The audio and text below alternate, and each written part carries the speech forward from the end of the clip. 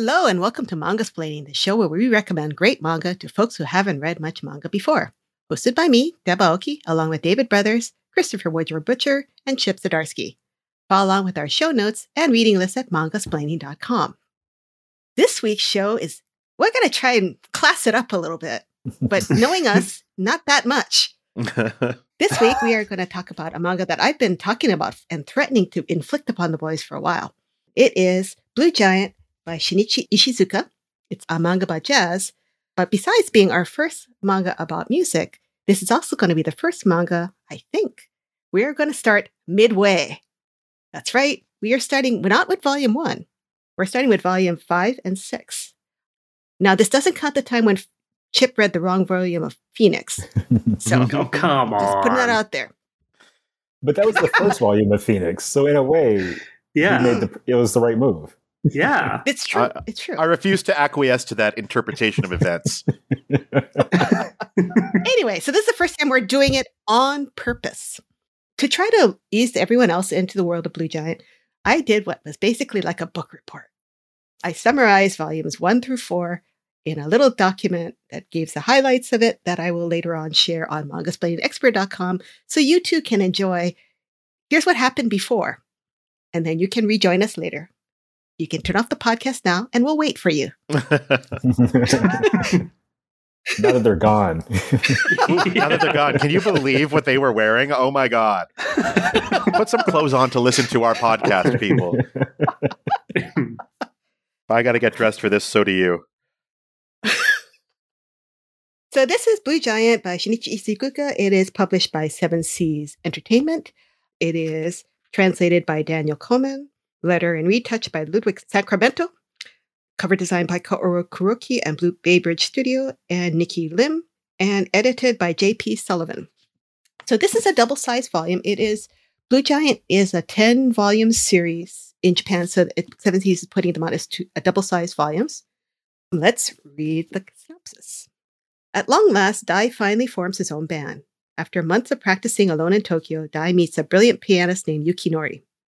In some ways, the two of them couldn't be more different. Dai is all about passion and inspiration, while Yukinori values perfect technique. It'll take some adjusting for Dai to appreciate Yukinori's feelings about music and to find a third man for their group. So basically what happened in volumes 1 through 4, we meet Dai, who is a high school student in Sendai. He falls in love with jazz. He starts to play the saxophone. He's kind of self-taught until he gets a teacher. He has some ups and downs, some triumphs, some hardships, and he eventually moves to Tokyo. And that's when volume 5 and 6 kicks in. When he's in Tokyo, he meets for the first time a pianist named Yukinori Sawabe. Changes, I guess, how his career goes forward. It's interesting because, I could have started with volume 1 and 2. As I thought about it, the most interesting parts of Blue Giant happen in volumes 5 and 6, when Dai is out of high school. He's a young man in Tokyo. And that's when you start really seeing this dynamic between him wanting to become a professional and having to work with other musicians who are his age. This makes it much more, to me, this feels much more interesting than with volumes 1 through 4, which kind of felt like a sports shonen manga, where it's like a high school boy gets into jazz, overcomes all these adversities, and then tries to become the best one is. But the tone changes a little bit when you get to volume 5. So that's why I picked that one. Who should I pick today? Chris. David, yes. Let's start with David. David, what did you think of Blue Giant? I think you were exactly right in recommending this because it was really good. There was one thing that I didn't like at all. It kind of pulled me out a little bit, though we'll get to it later. But overall, this really captured the feeling of being on a team and trying to find a way to better the team as a whole, rather than just playing, alone for your own benefit. And there are so many scenes that are just the concept of an ecstatic, like a person who's transcending through art or through their work or that kind of thing. This feels like that kind of book to me, where they're on stage, they kind of sink into the zone, and all that exists is jazz. And the drawings are just, them playing. It's not notes or songs. It's just poses. And I don't know, you really feel the focus. I got a lot out of those scenes. So yeah, I liked it a lot. I like that you just kind of dropped like, oh, there's something I don't like, but you'll find out later. Yeah. Stay tuned, listeners. Yeah. We do love a mystery in the first half. Yeah. Yeah. Also, unpause the podcast. We're back. Oh, yeah, right.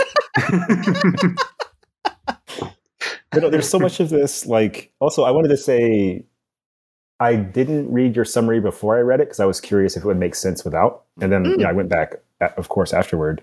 And this would actually read almost totally fine as a first volume for me if there was like maybe 2 or 3 pages of people saying their names. Really? Because like it gets right into the swing of things. I never felt lost or anything like that. Wow. Yeah, I agree with that for sure. Yeah, same. I picked it right up. Yeah. Even looking at your note, the stuff that's happening looks fun, like stuff that I would enjoy, but I wouldn't have guessed any of it came before what we read, you know? Yeah. No kidding. Yeah. Yeah. Wow. Okay. That's good to know. Yeah, basically what we're all saying is you did all that work for nothing. It's just terrible. Terrible personship. This is all an experiment, but I'm glad to hear that.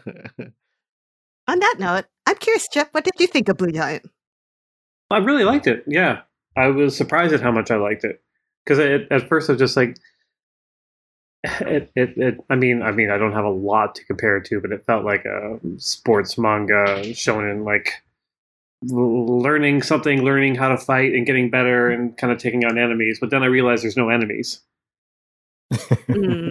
which was actually really refreshing. Like the fact that Yukinori was the enemy in this, but really it's just like a friend who's really good at something, challenging you to be better at the thing as well. I really like the trio with them and the roommate who turns into the drummer. I get why you suggested this volume or these volumes, because I think bringing in the drummer character kind of gives you the new person entryway into all of this. So you're not just following somebody who's really good, teaming up with somebody who's better. It created a really interesting dynamic, I think, between the three. There were moments when I was kind of like pulled out of it just from the fact that it's a manga about guys who play this music really well, but it's a comic. So I'm not like, it's hard for me. Like, you know, I had your playlist going. Oh, you did? Yay. Nice. While I was reading. But even still, that didn't feel like what this was trying to get across.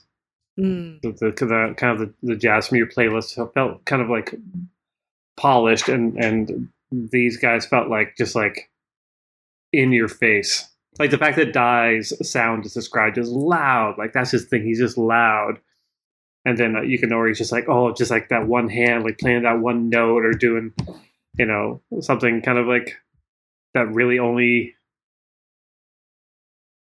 Like the fact that it's done in a comic, I get why they did it that way, because it's just like, how else are you going to get across that these guys are good?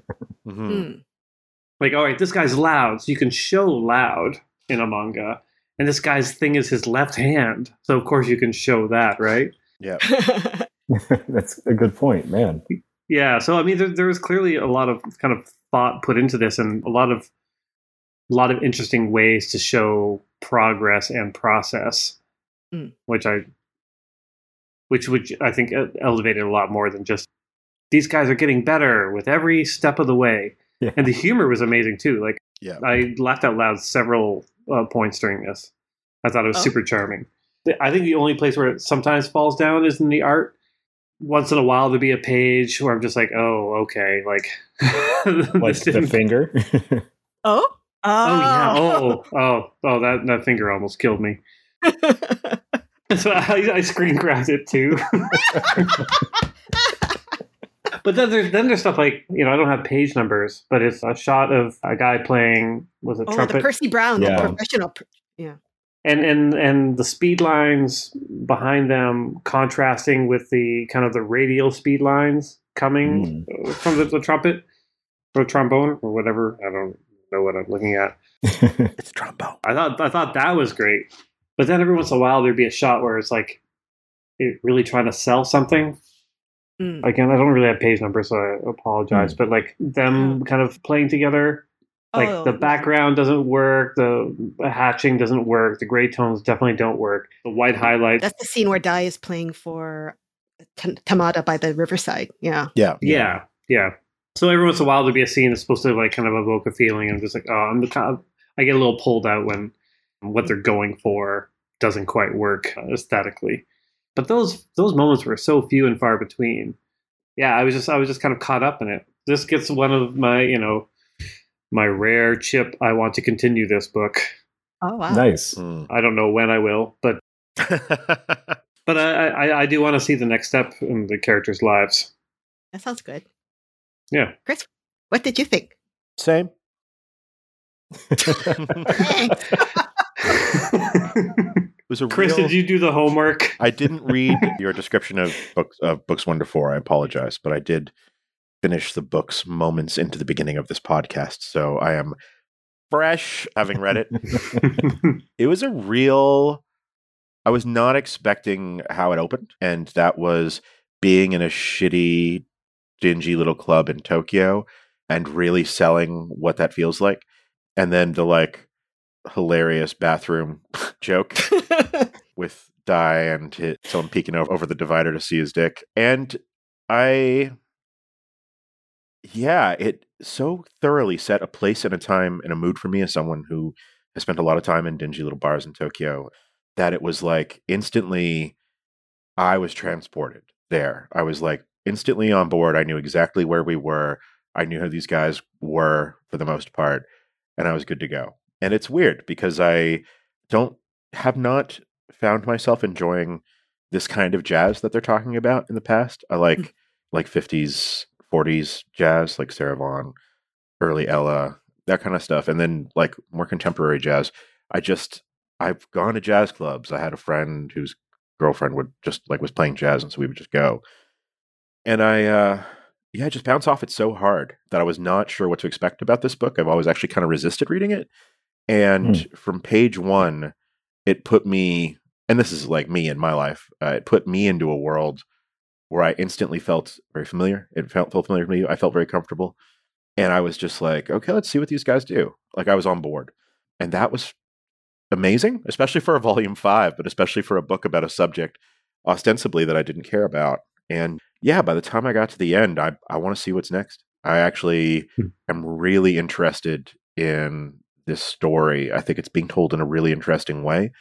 I think that there's a lot of stuff there about, well, just to further to what both David and Chip said, stuff about being on a team and working together and how that's different than being like an all-star, like in every shonen manga. You know what I mean? Not every shonen manga. We'll have to read Haikyuu at some point. But yeah, it's just this idea of like working on something like that, regardless of what the actual thing is, the actual plot is about, is fascinating. The way they show music is really interesting. They're really good at showing sound. Obviously, it's never going to hit the same way that it would if we were watching it live. But yeah, I've so much to say actually about it that I don't want to go on too long. But yeah, I will say it took me a little bit to get onto the art, especially when he's drawing the faces of the 3 characters sort of in sequence. You know what I mean? I think he lets it down a little bit. They get a little bit same face syndrome-y, which we've encountered before.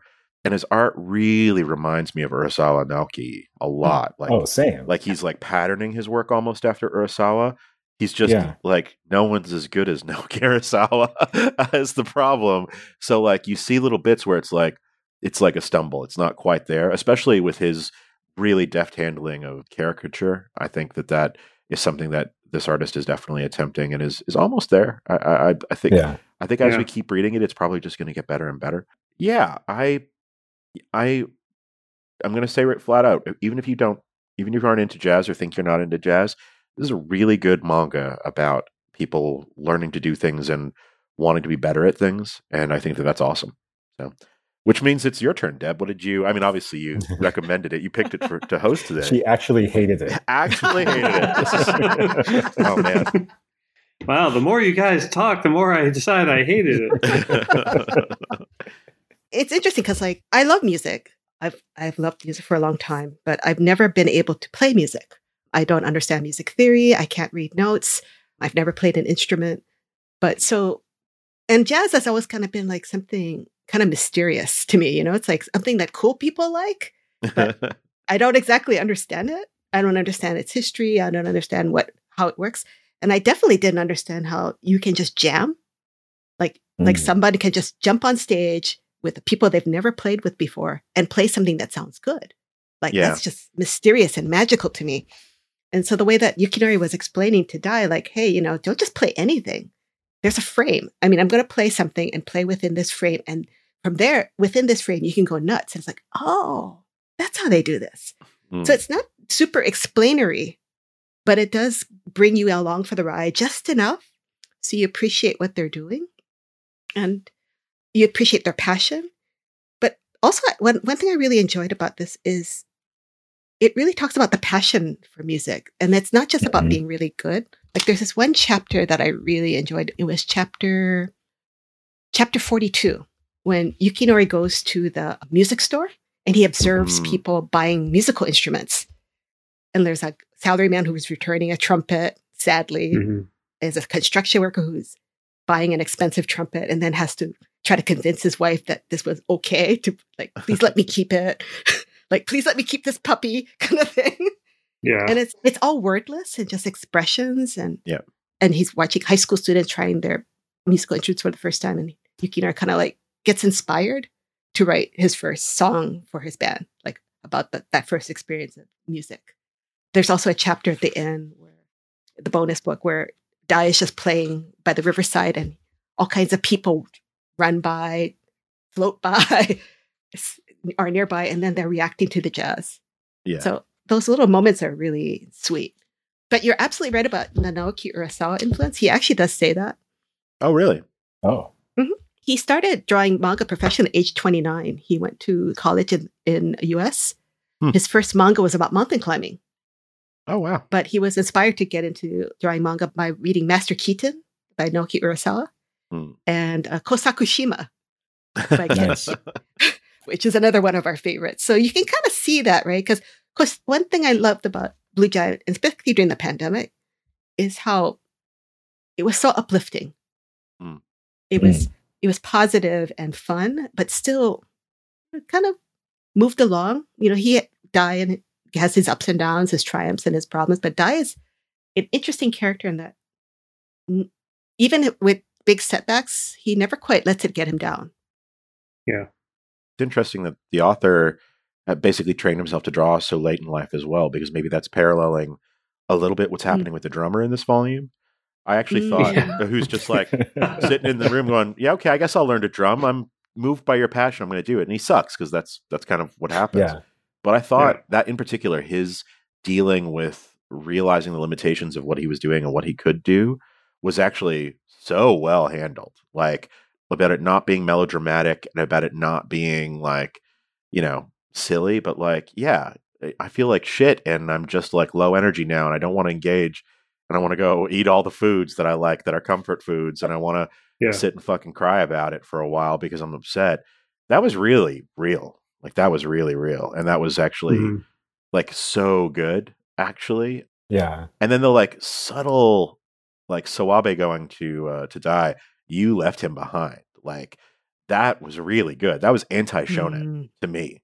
That was like, it doesn't matter how good you are. And if you're the star and if you're Goku, if you let Krillin die and you let Yamcha die and you let everyone around you die, there's no Gokus. This is a team. Like we're all going to win. We have to win together.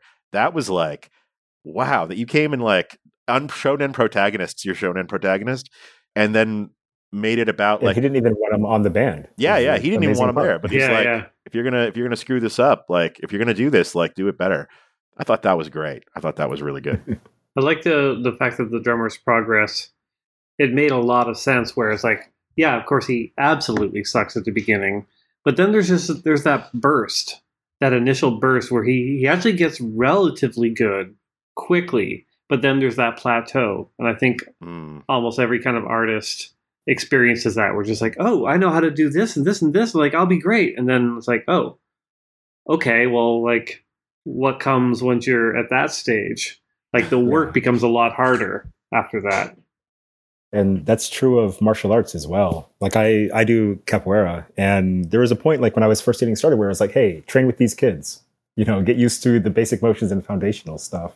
Yeah. And at first, you're like, I'm an adult, this sucks. But like you learn to move slowly and to work with people and to sort of humble yourself and like submit to the process. Yeah. And then the you beat the process hell works. out of those kids. Yeah. And you feel so good. That's exactly what happened, actually. Oh, really? Oh, that's so neat. I've got like 2 feet on him. It was super easy. Yeah. Well, that's what happened at Tamada's drum lesson, right? All the little kids. Oh my God. Yeah, That was such a so great touching. scene. It was such The a kid great smacking scene. his butt. Yeah. Just that girl just going, "You're good." Just crying. Maybe my favorite scene in the book. Yeah. So I hadn't quite funny. realized the like reader viewpoint aspect until Chip mentioned it. And then while Chris was talking, I was like, wow, it totally is that because of how his story arc goes through the book. And I think that makes him maybe the most, not relatable, sympathetic, like the easiest character to like step into his shoes. Yeah. Let's Yeah. say. Because like Yeah. Yukinori is a kind of talent that I've never been. There's been things that I've learned to maybe where I can feel like die sometimes. But Tamada is just like, I suck and I want to get better. How do I get better? Yeah. Oh, school. Can Yeah. I ask you something based on what you said? Hmm. Do any of you guys play music? I'm learning guitar. I used to know recorder, and I'm also learning berimbau, the capoeira instrument. Oh, okay.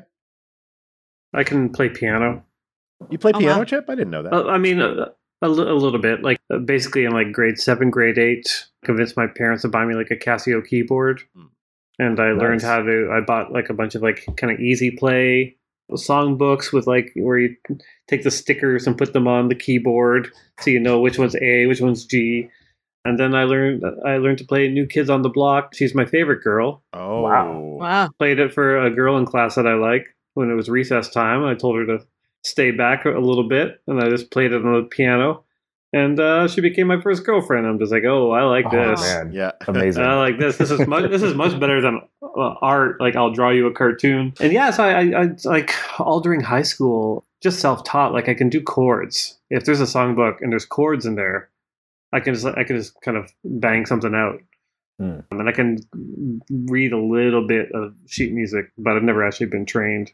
And it's one of those things that I kind of regret not going for piano lessons because it's one of the situations where it's probably too late for me. Like to go back and like figuring it out the correct way after I've learned the completely wrong way. I don't know Yeah. if I could do that. Oh. But yeah. It's interesting because I think I can see some of the mechanics of how the story is being put together. I would actually welcome any of your impressions here, but basically, if you start off and it's like someone who's learning to play this thing, right? Then you start off where your reader is, where you're learning with that person. It's your like explainer manga. It's like bringing you up to speed. But as soon as it turns out that they're like a super genius, you've lost the reader. You've left them behind, right? So all of a sudden in volume 5, you've got to introduce a new character who's also an entry point character who's like, I can relate to this person's struggles. Because if you're just this reader who's sitting in this room with these 2 super geniuses making piano and stuff like that to me seems like why that character was added. I'm curious because Chip, you're making a face. Yeah. I always make a face when you talk, but this is I think it's helpful to have that character in there, but I don't think it's necessary because everyone thinks they're a super genius on some level. And the story here is the fact that the super geniuses aren't yet recognized for their super genius.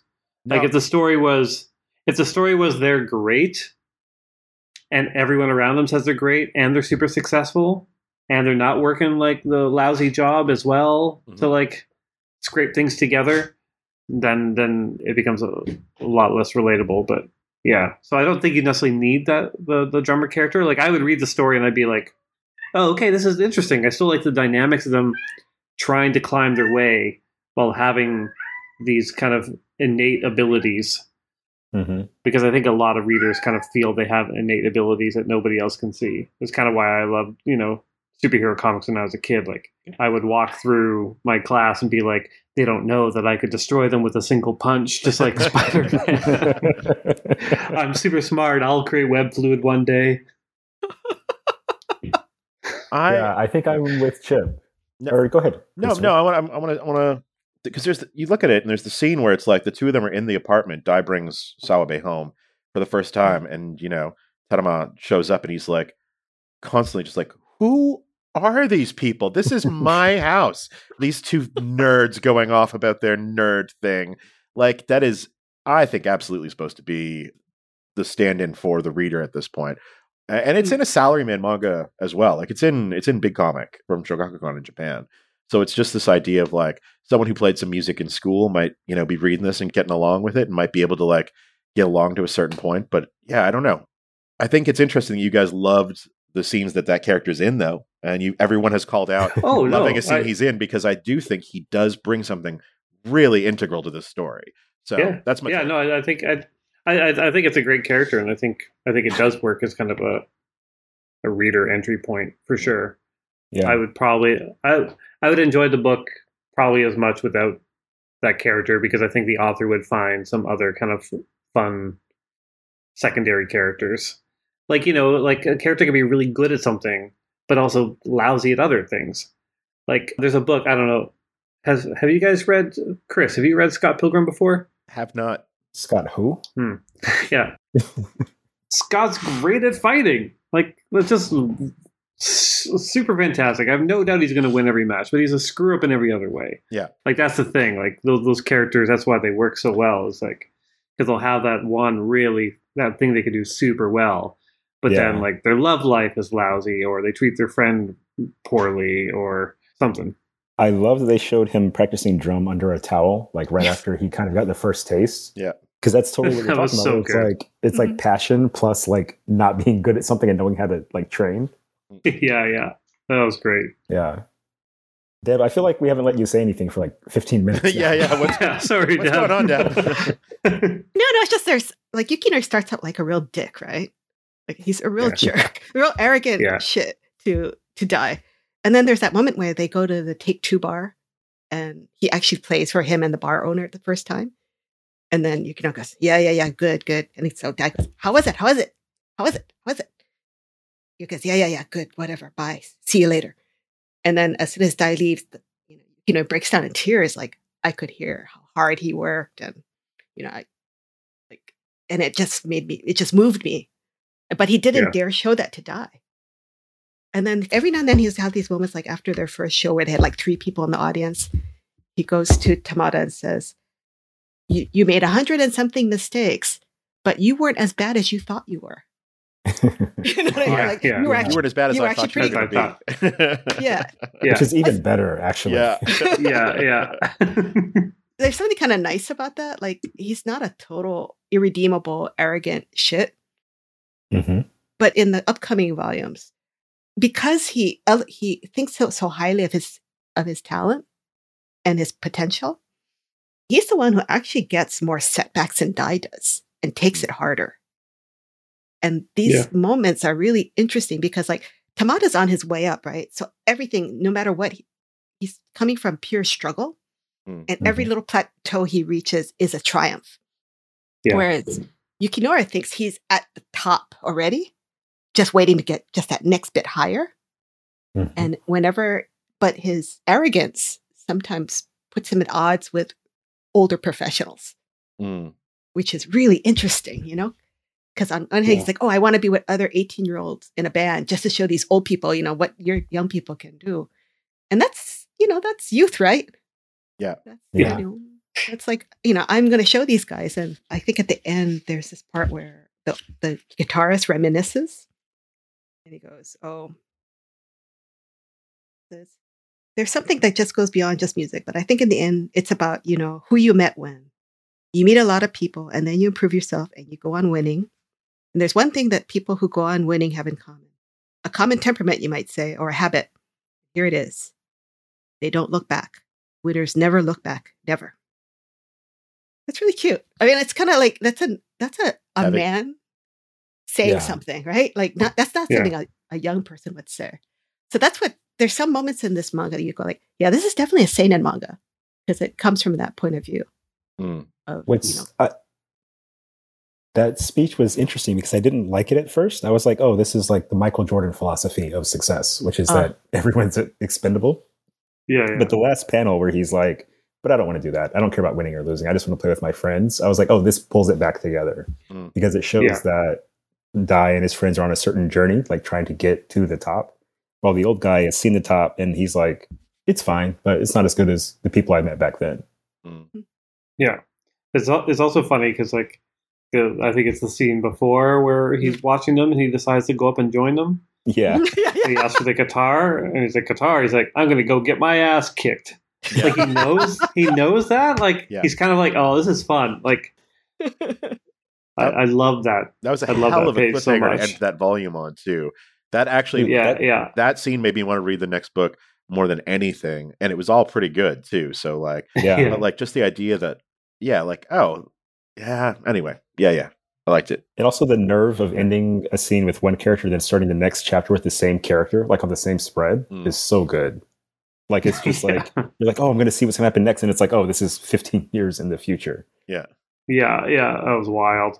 I want to ask you guys about, because that's an interesting structure about Blue Giant. What ends up happening is there's this interesting conceit at the end of every volume of Blue Giant, is that you get to see these characters that you met in the previous part of the chapter, and they are maybe 10, 15 years older, and they're reminiscing. They're like talking to a Dunkerley filmmaker about how they knew Dai back then and their impressions of him, and contrasting it with what they're implying is that he's now this world famous jazz musician who sells out concerts everywhere. So there's this gap, right, between where he is and where he'll eventually be, and you don't know how he's going to get there. But this manga, kind of like, even from volume 1, this happens. They let you know that there's something that's going to happen in the future, but you don't know how he's going to get there. What were your reactions to that? Because I've never seen that before. It was probably the most pat thing about the book for me, because I feel like I have seen this kind of like behind the music VH1 thing before, but it wasn't bad because it was still executed at like a really interesting level. Like the things they were talking about was good. The settings were pretty interesting. The first one threw me off with the lady at the end of volume 5. Yeah. I didn't quite get what they were doing at first. But then I was like, oh, okay, this is flash forward end of volume thing, which is a good gimmick, I think, definitely, for building hype.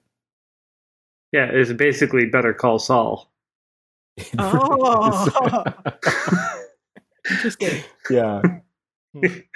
Yeah, every season. Fewer Cinnabons. Yeah, exactly. I have to bring it back to you, David, because in the beginning you hinted there was something that didn't quite work. Oh, yeah. So, good, Deb. I'm glad. I don't know if this is specific to me alone or not. Let me find the page real quick. It was in the 40s, I believe.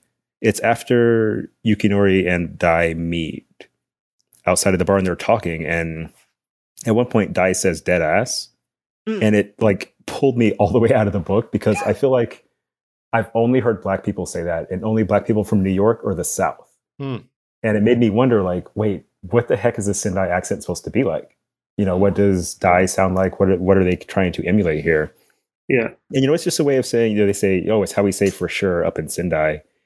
But it's such a specifically New York thing when said a certain way, and such a Southern thing when said another way, that it's like, whatever it is, when you see something that contradicts everything you know is true, and like your brain skips a beat, it was like that for me. That's funny. When that came up, it pulled me out too, because I had no idea what it meant.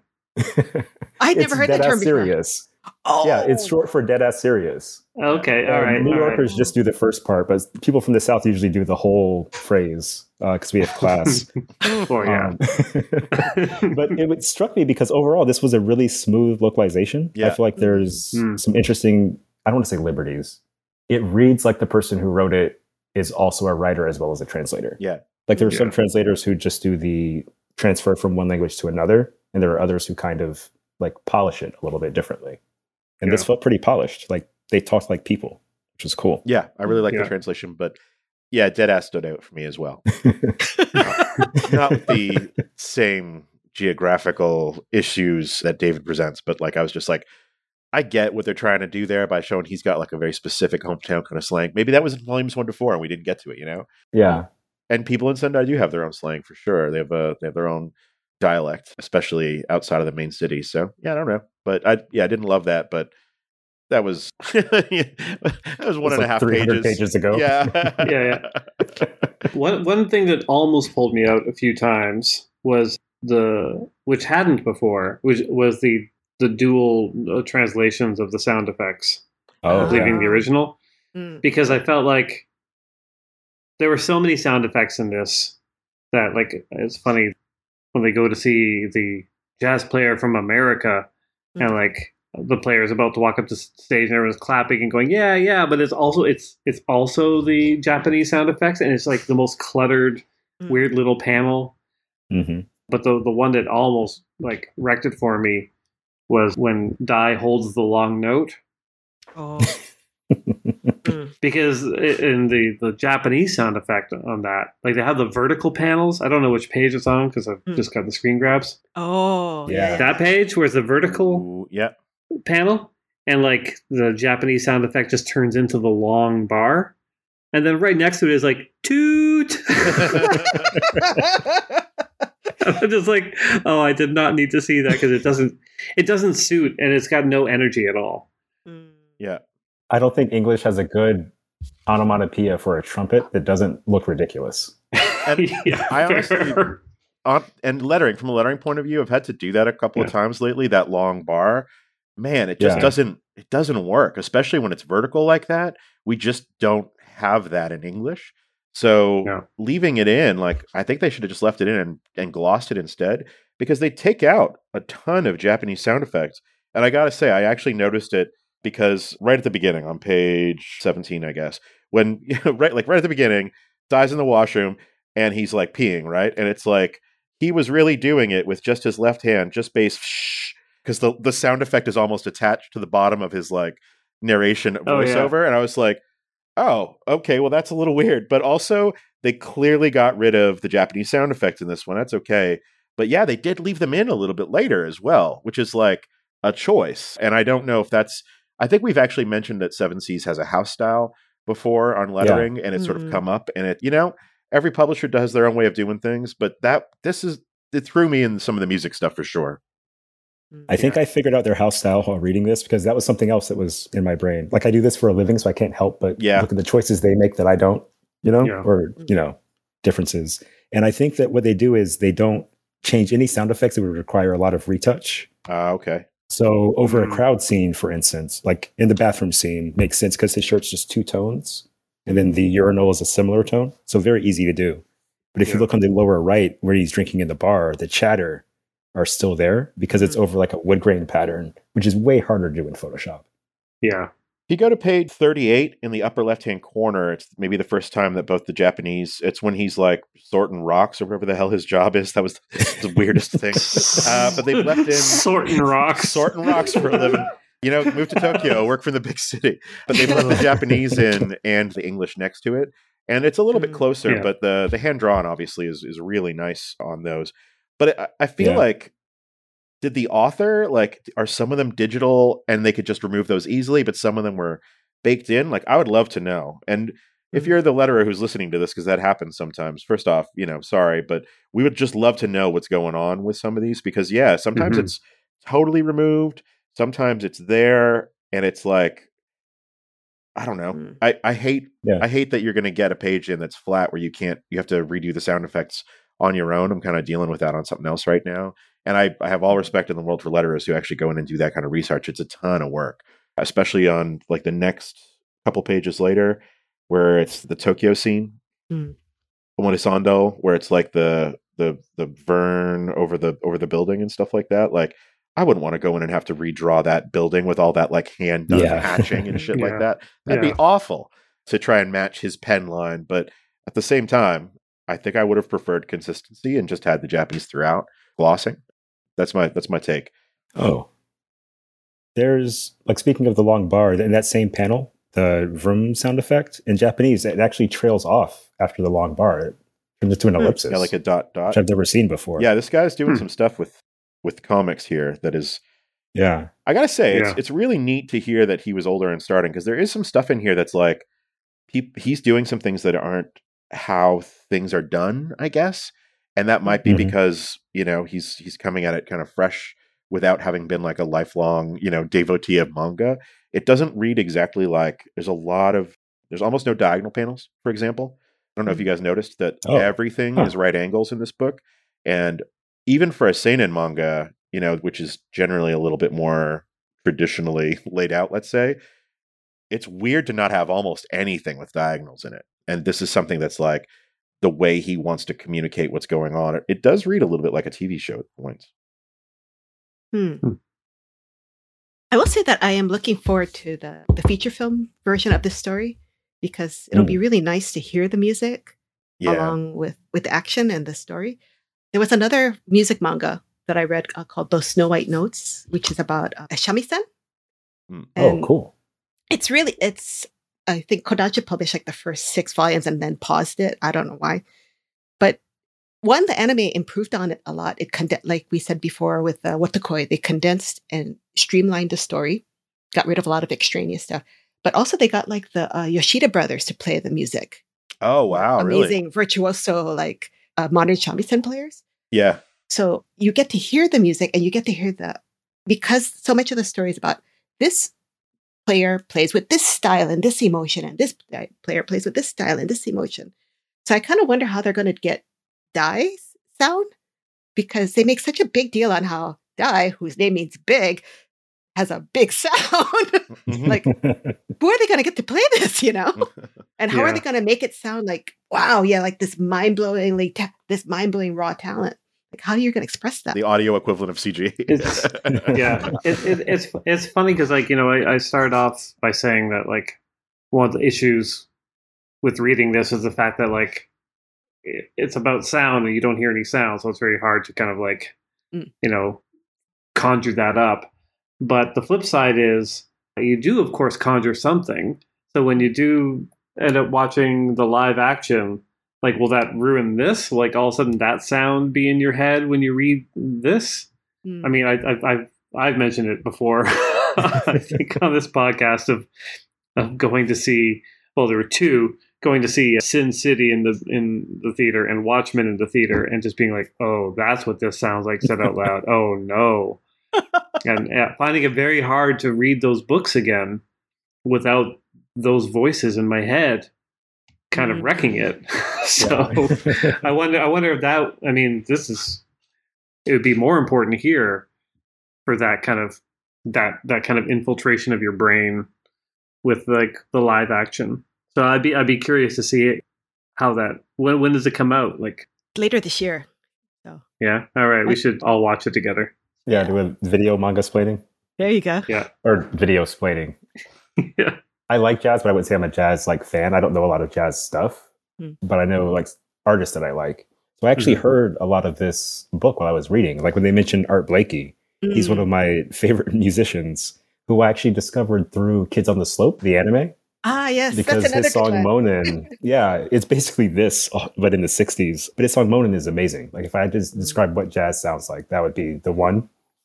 But there's also Yuji Ono, who did the Lupin the Third like soundtracks for decades now, is like a really celebrated jazz musician. He has like several different jazz bands and things like that.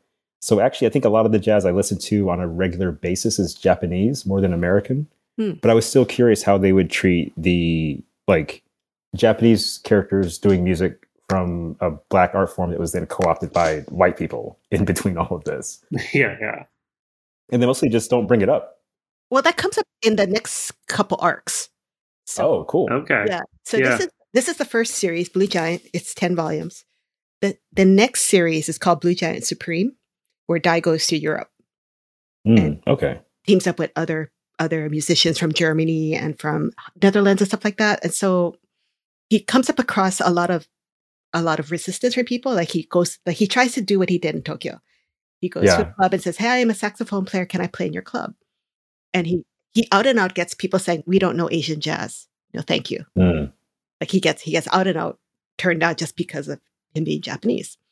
And then the next series after that, which is running now, is called Blue Giant Explorer. And this is when he goes to America. Awesome. So he's right now, it's like on volume 6, and he's on his road trip through starts in Seattle, and he road trips down to San Francisco, down to LA. And so he's basically discovering the roots of jazz. That's great. Yeah. Because the only other one I can think of is Me and the Devil Blues, I think, which was not that realistic. I don't know. Yeah, it's it's interesting, right? Because like in the volume 1, in the bonus blue section, there's a section where Ishizuka's talking with his editor, and he says, says, so, you know jazz? And he goes, yes, Ishizuka says, yes, I do. And they start laughing. And then the editor says, funny thing about paper, it can't make sounds. You know that, right? And then Ishizuka says, well, it does make a sound if you hit the book. Touche, actually. Yeah, hey, there you go. There you go. So they kind of see what they're up against. Yeah. And I think naming the songs they're playing in a few bits was a really smart move. Like the song Avalon, they mentioned when he does the long note and makes all those people mad. That's an Al Jolson song from like the 20s, like an old jazz standard. So there's like a little bit that I was getting where I was like, oh, this actually feels really good. I don't think it didn't feel like an explainer manga to me, but I feel like I was still kind of absorbing stuff, you know? Yeah. It's not didactic. They did make one mistake in volume 1 where they called morning. That could be a font thing with the R and the A. I'll let you decide. But it was kind of like that, what did you eat yesterday first volume translation problem when you don't know the material that well. And you're trying to translate it from katakana or Japanese sounding out. So I saw the funniest one of these on Twitter that we have to put in the show notes where someone was doing subtitles on the first Ninja Turtles movie in the UK. And I guess they don't have Jose Canseco, the baseball player in the UK. So the line of, my Jose Canseco bat is like Jose Canseco, like the watch. Oh, damn. And it's just what you're saying, where like they didn't know the reference, and they tried. They got close. Some was even better. Yeah, honestly, I want the watch. Like they need to make it now. I see. I think we gave it a pretty good go round of Blue Giant. I mean, I guess any thoughts on like what resonated for you, or I guess like favorite moment. I'll say my favorite drawing on the page I'm looking at right now is like my final thought kind of thing is on page 390 when like Dai is really getting down on the tenor sax, and he's drawn like hunched over, like he's surrounded by music notes. And it's like when Goku goes Super Saiyan or something, like the first time. This one. Oh, that one. Yeah. Okay. Yeah. Okay. Yeah. Where just like all the speed lines, all the like action storytelling is just focused on making you be impressed by this one moment, this individual in time. And then the underneath, like the tier of panels beneath him, is the old man like lowering his sunglasses to hide his feelings. So good. Like this is catnip for me. Yeah, they rarely use notes in here. I thought that was a really interesting choice because it would have been easy to lean on it, just made that like the thing every time music starts. But they only like really sparingly used it, which I thought was really cool. It's just super smart too, because like if you read sheet music, you'll actually you'll read it the same way we would read dialogue, and that would probably take you out too if it wasn't. True. You can't just put random stuff like. Okay, so this is a weird aside note, but Hieronymus Bosch, the Garden of Earthly Delights. There's one character in a small corner that has something coming out of his butt, and it's music, and someone actually played it, like took the notes, and they called it like butt music from the Garden of Earthly Delights. It's so good. As soon as you said Bosch, I knew where it was going. It's going into the show notes, people. Yep. Let's see, Chris, any memorable moments or anything that you thought stood out or was kind of notable for you? A quicker read probably than I should have, but had a lot of energy. And the thing that stood out to me was how real Tokyo seemed. I kind of feel like if I could just show up at Tokyo at any time and this manga author is going to be drawing in the corner of like a bar I would go to. So that's kind of nice. I actually really miss Tokyo. So it was a little bit like going home a little bit, which felt very, very good. And I actually am really curious to see what it's going to be like to read like Blue Giant Supreme and whatnot, to see how he tackles dealing with these other real world locations. I wonder if it gets the same love and attention, or if it just becomes sort of pan Europe at a certain point. Yeah. Japan loves its pan European everything all at once. We call that Europa now. It's a whole thing. Oh yeah. Yeah. The author does go to Europe and do research. Oh, good. There are So he does capture Berlin and Hamburg. Yeah, and I feel like it touched me actually a little bit in a way I wasn't expecting, which was really nice. And I think it resonated in a nice way. And it's one of those things that was like, oh, right, manga's good at making you care about shit you didn't think you cared about. It's kind of why I picked, I just listened to the episode we did on Dick Fight Island, and it's why I picked Cross Game, because I don't give two shits about baseball, and I never have. But wow, man, is Cross Game good. Even Jose Canseco? Even Come on, Chris. owner of the best Seiko watch. No, I don't. And jazz is something that like I've actually had a pretty adversarial relationship to, getting dragged to clubs where I did not enjoy the music, but thought I liked jazz because I liked different performers. So yeah, this was really good. I like manga, it turns out, and I recommend it. Let's start a podcast. I've got a question for everyone. What music did you have in your head when reading? I was actually not going to say it, but characters. Tank by Yoko Kanno. The second anyone started playing in this, it was the theme song to Cowboy Bebop, regardless of what they said they were going to play, because I didn't recognize any of the songs. And when he's talking about the piano, like, yeah, it was just Yoko Kanno's Tank. So, amazing. Wow. Yeah. So there you go. That's what I heard the whole book. Okay. Mine is, I heard Moanin' on almost every song, but different parts of the song. So like maybe the drum parts, maybe like the jazzier parts. But like they mentioned his name. The song is so catchy to me that it's 8 minutes long. It's just all in my head. And I don't know, it made the book kind of fun, even though I wasn't hearing the music. I knew it wasn't the music as intended. Yeah. It still felt like the spirit of the endeavor. Yeah. Deb? I'm admittedly a real shallow jazz listener. Like I don't know that much at all. So all I heard was Giant Steps by Coltrane. Nice. That's one of the like maybe 10 jazz records I have. I like that. Yeah, Chipper, what was yours?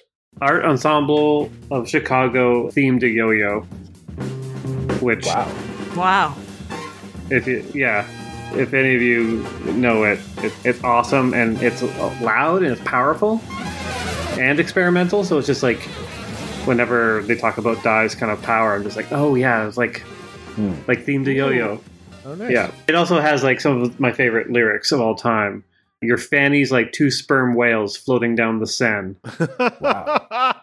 I love it. I have to check this out. This sounds amazing. Oh man. Yeah.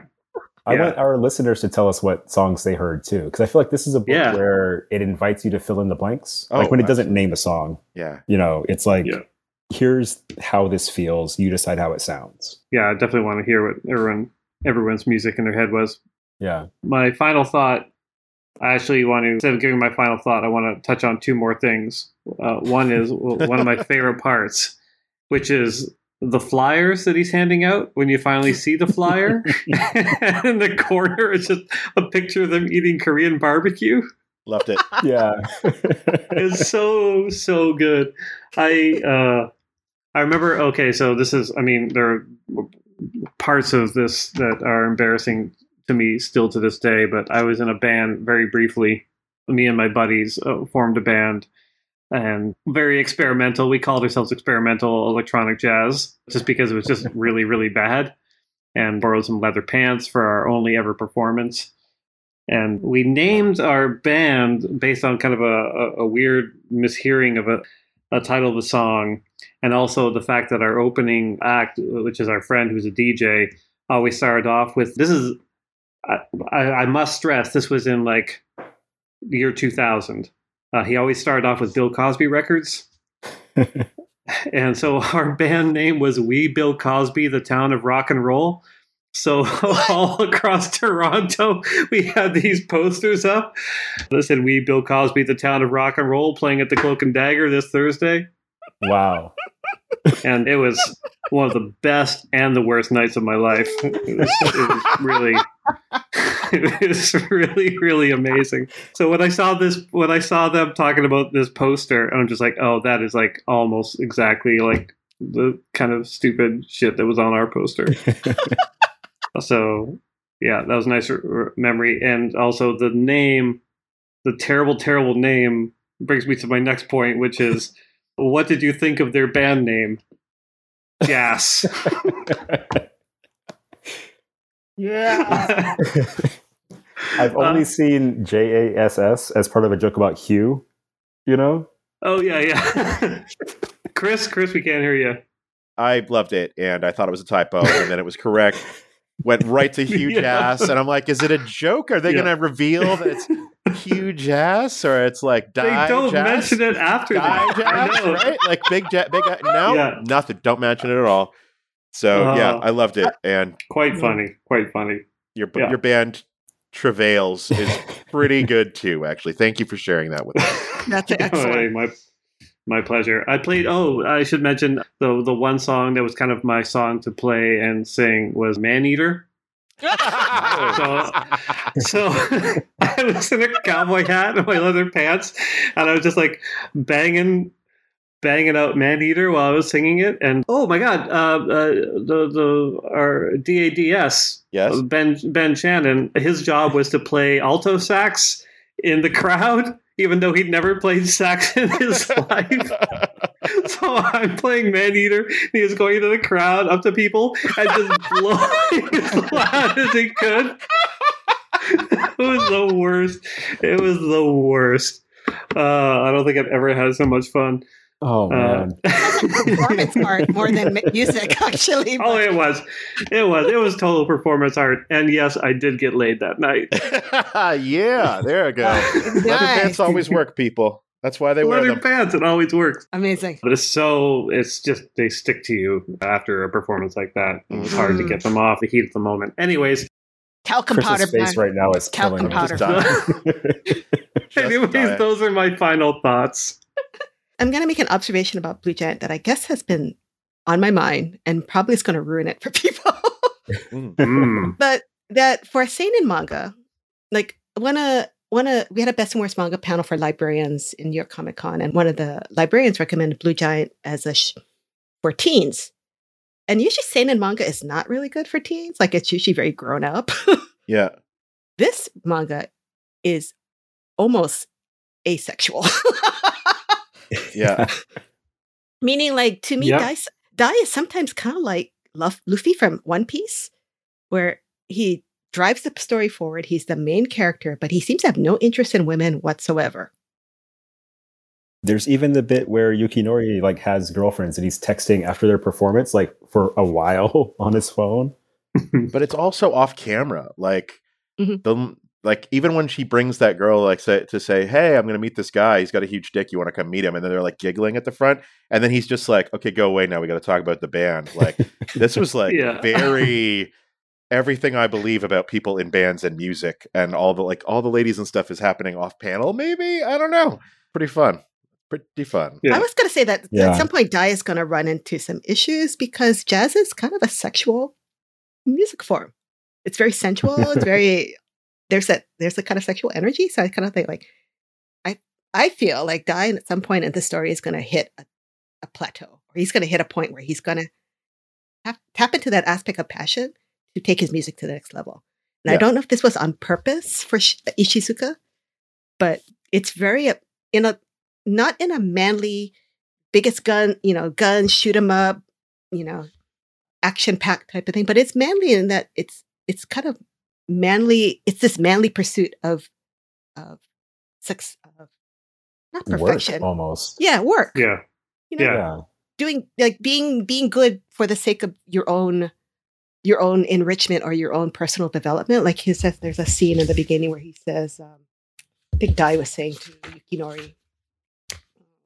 To that point, he says, I'm just doing this. I'm pouring my guts out so I can sound like me. Mm-hmm. But that's like the shonen thing, right? Like I'm trying to be the best for myself, and Yukinori is such a good foil throughout that, where he's constantly being like, no, you got to play in the frame. No, you can't leave your drummer behind. No, you've actually got to do better here. And he's constantly like, he's got that like that skill, that talent, that like book learning, whatever. And he's like, I'm not going to let you get away with being a solo star. If you want to be in a band, if you want to go be a solo star, go be a solo star, but I'm not going to let you get away with that.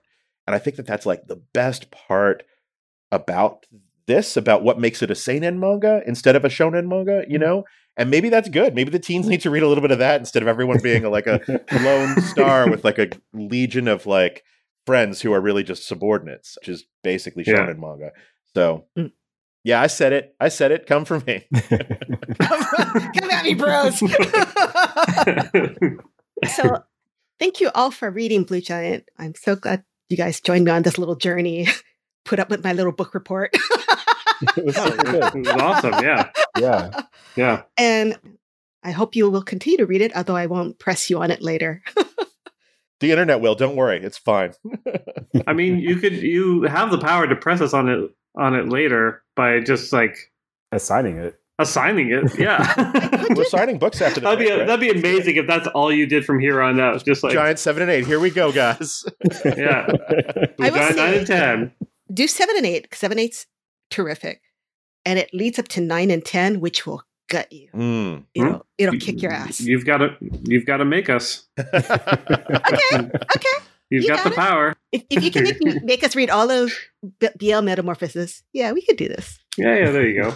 We're going to have to finish Akira sometime. Yeah, right? Sure. Yeah. Anyway, we will be right back with more manga splaining, and I think we might be picking some books. Stay tuned. Oh.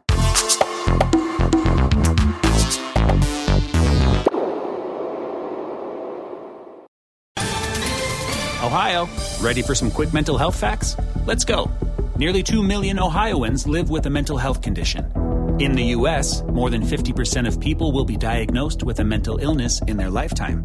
Depression is a leading cause of disability worldwide. So why are some of us still stigmatizing people living with a mental health condition when we know all of this? Let's listen to the facts and beat the stigma. Ohio, challenge what you know about mental health at beatthestigma.org. All right, and we are back, and it is time for that magic moment. We are going to pick the next 3 books, and Chip is going to tell us how much he doesn't want to read them. Or at least he'll tell us in what order he doesn't want to read them. But that's okay. Yeah. We're used to this already. All right, I am going to put David on the spot because it sounded like he had a genius idea. Genius is maybe slightly overselling it. I think it's really funny, and I think it might be a good time. There's an artist named Yasuo Otagaki. He draws Gundam Thunderbolt for Viz. But because I work at Viz, I would feel guilty recommending Viz books. So I would like to recommend Moonlight Mile, which he's serializing on Pixiv right now. I'm going to read from the Wikipedia so you guys kind of get the picture of it. All right. So it was serialized in Shogakukan Seinen Manga magazine, Big Comic Superior, from 2000 to 2011, when it entered a 10-year hiatus. And it resumed publication in December 2021.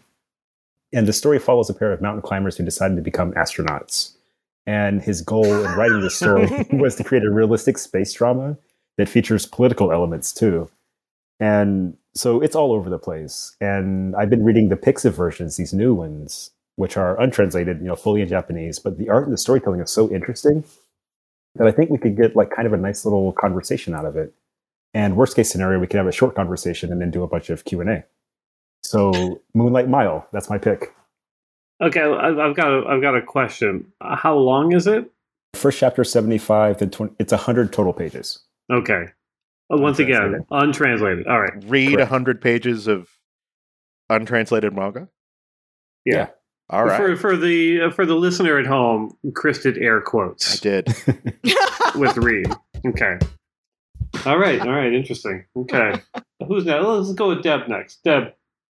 Okay. I'm going to go back to, after basically giving you recommendations of books that I thought would introduce you to a genre that you weren't familiar with, and to kind of, even it out a little bit. I've decided to go back to my roots of how I pick manga for you, which is the manga that I pick for manga who haven't read much manga before. And it is Throwback. Witch Hat Atelier. Oh, wow. Lovely. Which is a beautiful fantasy story about a young girl who learns how to be a witch. But she learns how to be a witch in a very interesting way.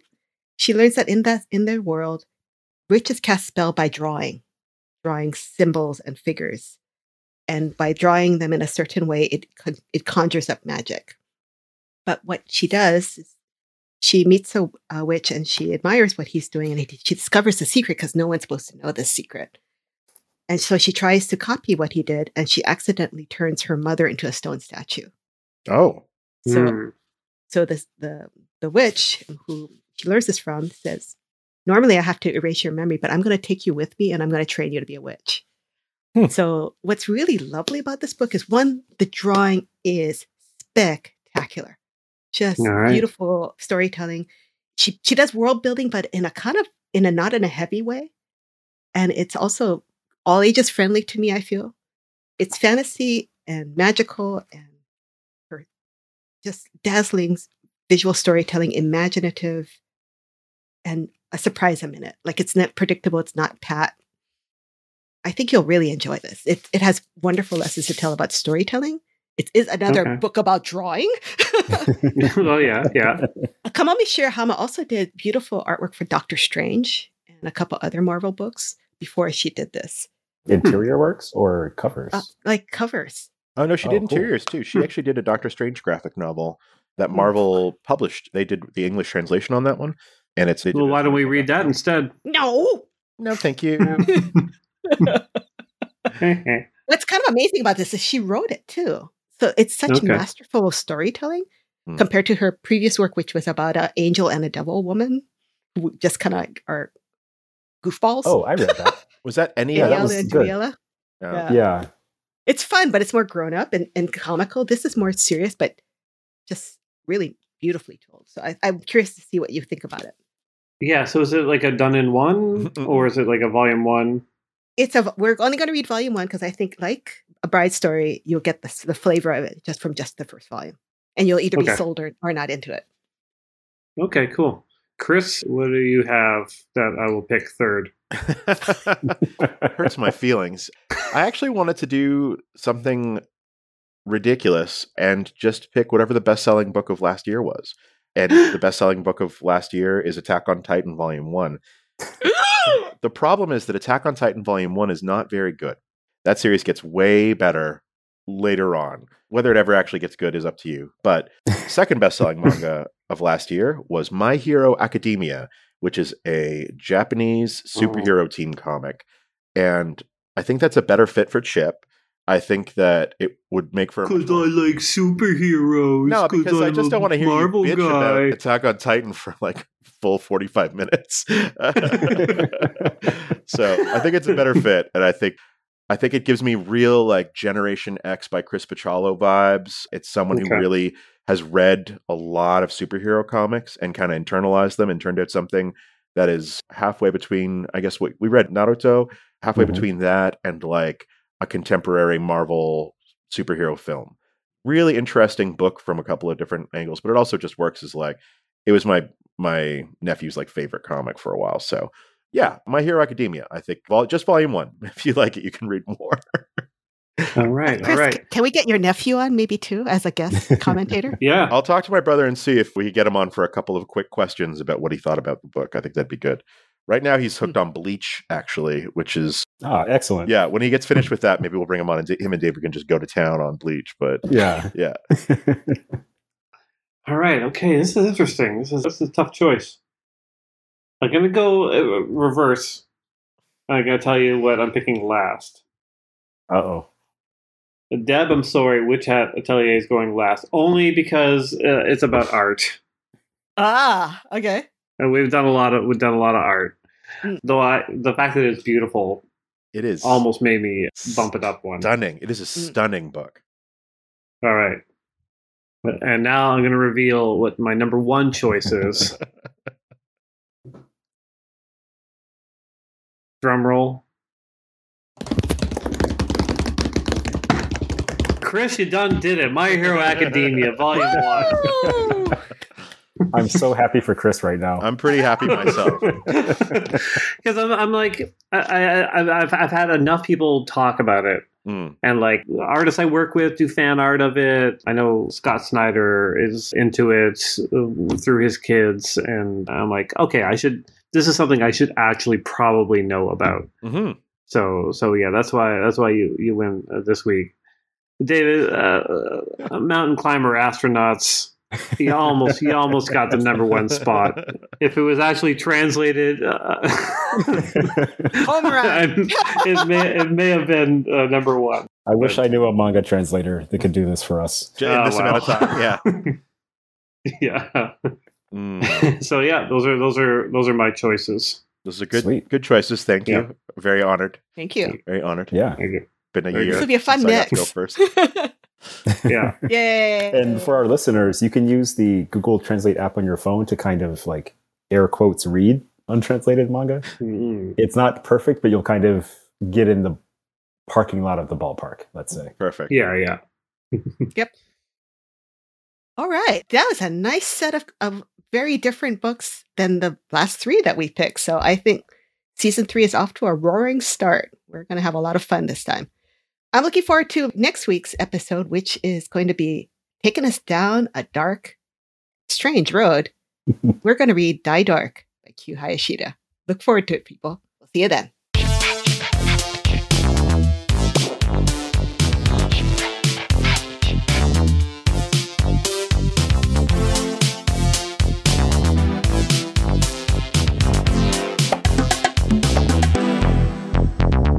This has been Mangasplaining, episode 64, Blue Giant, volume 5 and 6 by Shinichi Ishizuka. Thanks for listening. For our next episode, we'll be reading Die Dark, volume 1 by Q Hayashida. Want to pick up a copy? Please consider supporting your local comic book or manga specialty shop. Find one near you at comicshoplocator.com. Or check out your local library for print and digital lending options. You can also follow along with our complete reading list at mangasplaining.com. And don't forget to check out our newsletter and publishing endeavor at mangasplainingextra.com. Thank you to DADS for their musical accompaniment for this episode. Save big on brunch for mom, all in the Kroger app. Get 16-ounce packs of flavorful Angus 90% lean ground sirloin for $4.99 each with a digital coupon. Then buy 2, get 2 free on 12 packs of delicious Coca-Cola, Pepsi, or 7-Up, all with your card. Shop these deals at your local Kroger today, or tap the screen now to download the Kroger app to save big today. Kroger, fresh for everyone. Prices and product availability subject to change. Restrictions apply. See site for details.